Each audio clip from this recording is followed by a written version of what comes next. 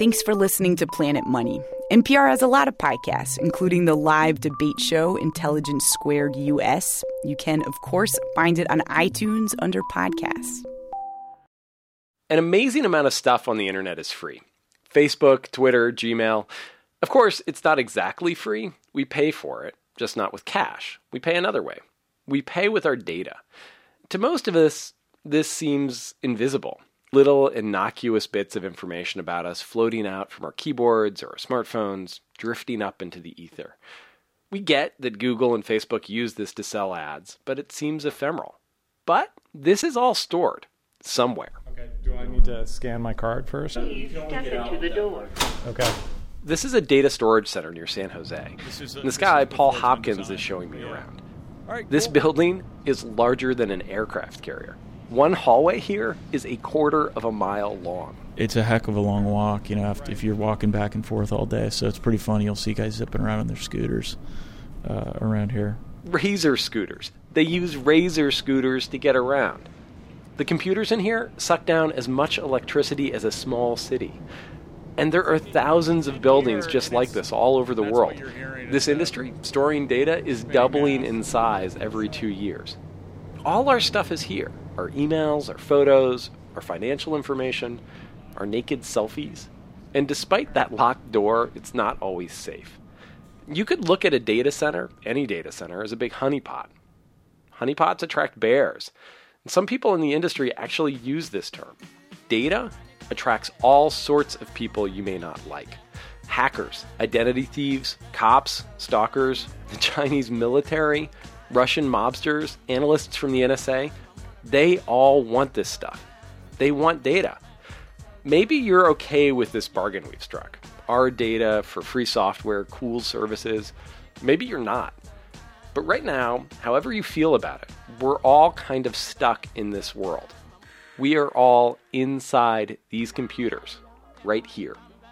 Hello and welcome to Planet Money. I'm Steve Henn. Today on the show, 2 people who want to give you other options.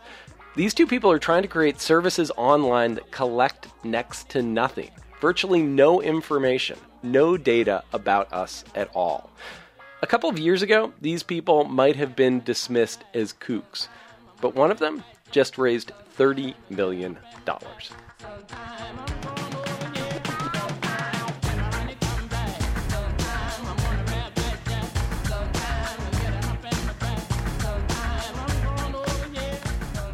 There are a few kinds of people when it comes to privacy. There are people who don't care at all. And there are people who kind of care a little bit. And then there are people who really care. These 2 people, they are in that last category. The first guy's name, Moxie Marlinspike. Is that your real name? It is. Was it on your birth certificate? No, it was not on my birth certificate, but it's what almost everyone I've known has called me my entire life. What's on your credit cards? Which credit card? Do you have a credit card that says Moxie Marlinspike? Well, okay. I'm curious why you want to know. Moxie, I guess we'll just call him that. It's how everyone in Silicon Valley knows him. You could call him a hacker or a security expert. He's famous for pointing out major security flaws in systems used by PayPal and lots of other enormous websites. And he says if your information ends up in one of these data centers, in one of these honeypots, it's just not going to be safe. If you go into business and that business is collecting a lot of data and hoping to store it safely, you lose every time. That's the problem, right? Like if you have the data, someone is going to get it. Target, Home Depot, you've heard these stories. No place is immune. He says everyone's been compromised at some point. Apple, Google, Facebook, even the NSA. You know, the one thing that we've learned, at least over the past 15 years, is that, like, the attackers always win. You know, that if what you do is have a lot of really valuable information in one place and you try to, secure that, you're going to lose. So that's our first person. The second person hoping to change things, unlike Moxie, I do know her real name. It's Nico Sell. She has an actual company. The office, though, was a little hard to find. Or I promised to keep the location secret. So I'm in this neighborhood in San Francisco called the Dog Patch. It's full of warehouses, and I'm wandering around lost. Nico gave me the address, but there is no sign. And it turns out that is intentional. Eventually, I spot some guys on laptops in a warehouse, and I poke my head in. Hi, my name's Steve Henn. Is Nico here? Hey. Good. It's nice to see you. Yeah. Good to see you again, man. Yeah. I'm actually recording. I just wanted to get the moment when I found your office. I like your hammocks. Nika Sell is not a hacker like Moxie. She's a business person, but she's worked with hackers and security geeks for years, and it's made her kind of paranoid. When she pulls out her phone, it's swaddled in this weird, shiny, metallic-looking scarf.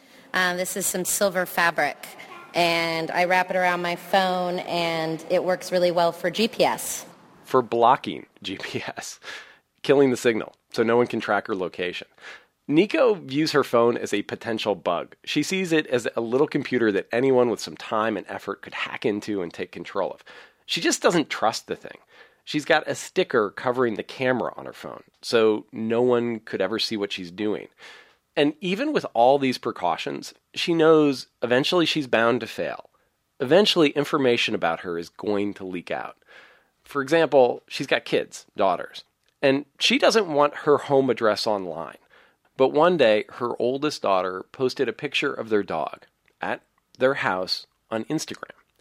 The picture had location information attached to it. And all of a sudden, anyone could figure out where she lived, where her daughter lived. She understands security and privacy, and she still made a really simple mistake. People shouldn't have to know people are leaving digital footprints all over the place and not understanding the consequences of it. So what are you going to do?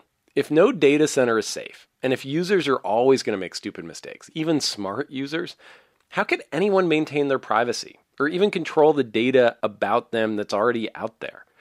Nico and Moxie are trying to create alternatives. One alternative? You could cut the honeypot out of this equation. You could encrypt everything. So even if your stuff is sitting there in this data center and someone breaks into it and looks at it, all they're going to see is gibberish. And that's sort of what Moxie's technology does. It looks like... Could I see it? Could I hold it? So what's it called? This is called Text Secure. Text Secure. It's an app Moxie built. And really, it looks just like any other texting thing you've used on your phone. Except for one thing. When the messages are sent, they're encrypted, encoded. There's actually a little lock that you'll see next to them on the phone. And other places do this too. Other places encrypt messages. If you send a normal text from your iPhone to a friend's iPhone, that's encrypted. But there's a difference. In Apple's case, Apple holds the key. On Text Secure, Moxie says no one keeps a key. The only key is on your phone. And that key changes with every new text.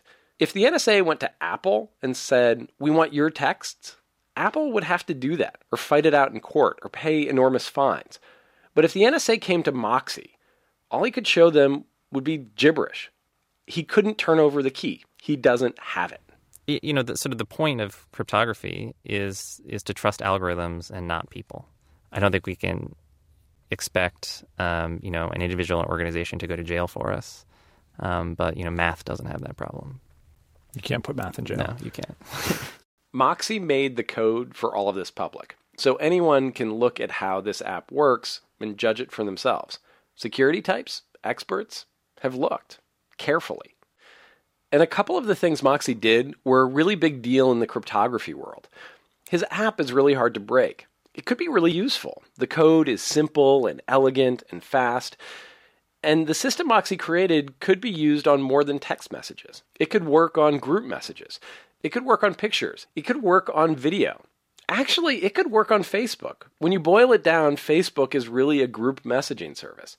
But Moxie isn't trying to start a business. He decided to give his code away, make it available for any company that wants to use it. The very least that we can do is, get to the point where it's possible to say, oh, you just plug this into your app. It's 2 extra lines of code that you call, when you send a message and you receive a message. And everything is encrypted. Right? And by the way, it's free. Yeah, right, and it's free, right? There's no excuse not to do this, right? So Moxie's working on the encryption side of this. But there's another way to protect your data. Destroy it. Your pictures, your texts. Once someone reads your message or looks at that photo you sent, blow it up. Destroy it in a way no one could ever get it back. To show me what this would look like, Nico Sell unwraps that silver foil from her phone and shows me her app, Wicker. You'll see a camera. You also see a way to send voice messages. And then there's a little attachment, a paperclip. Look, a message from you. Oh, yeah, I'm saying I'm late. The photos, the pictures, they delete themselves. They explode. And the sender can decide how long a message lasts, any kind of message, from a couple of seconds to days. And this may sound familiar. Snapchat launched around the same time with more or less the same idea. Now, Wicker claimed it had better encryption, but Snapchat was easier to use. Wicker had a password. Snapchat had users. It became enormously popular. It exploded. In the end, Snapchat won. People didn't seem to care that Wicker was safer. If their friends were sending snaps, that's the only thing that mattered. And that really is the problem Moxie and Nico faced. The world doesn't seem to care, or didn't seem to care, as much about privacy as they do. We have this economy built around data, and for the most part, people seem fine with it. Companies get our personal information, we get free stuff. Lots of free stuff, and really everyone knows the deal. What Moxie and Nico are talking about, what they're trying to do, that would totally upend this system.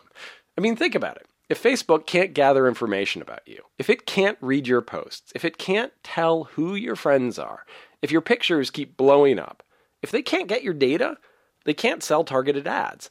And if Facebook can't sell those ads, it can't be free anymore. Just a few years ago, taking on the data economy, Moxie and Nico's dream of safe private alternatives, it seemed hopeless. I mean, Moxie had trouble giving his technology away. Nico's business was being run out of a shed. She was funding Wicker out of her own pocket. No one seemed interested in privacy. Until Edward Snowden, the NSA contractor who leaked thousands of pages of documents about the inner workings of the NSA. Snowden revealed the NSA was hacking into internet companies around the world, collecting all kinds of data.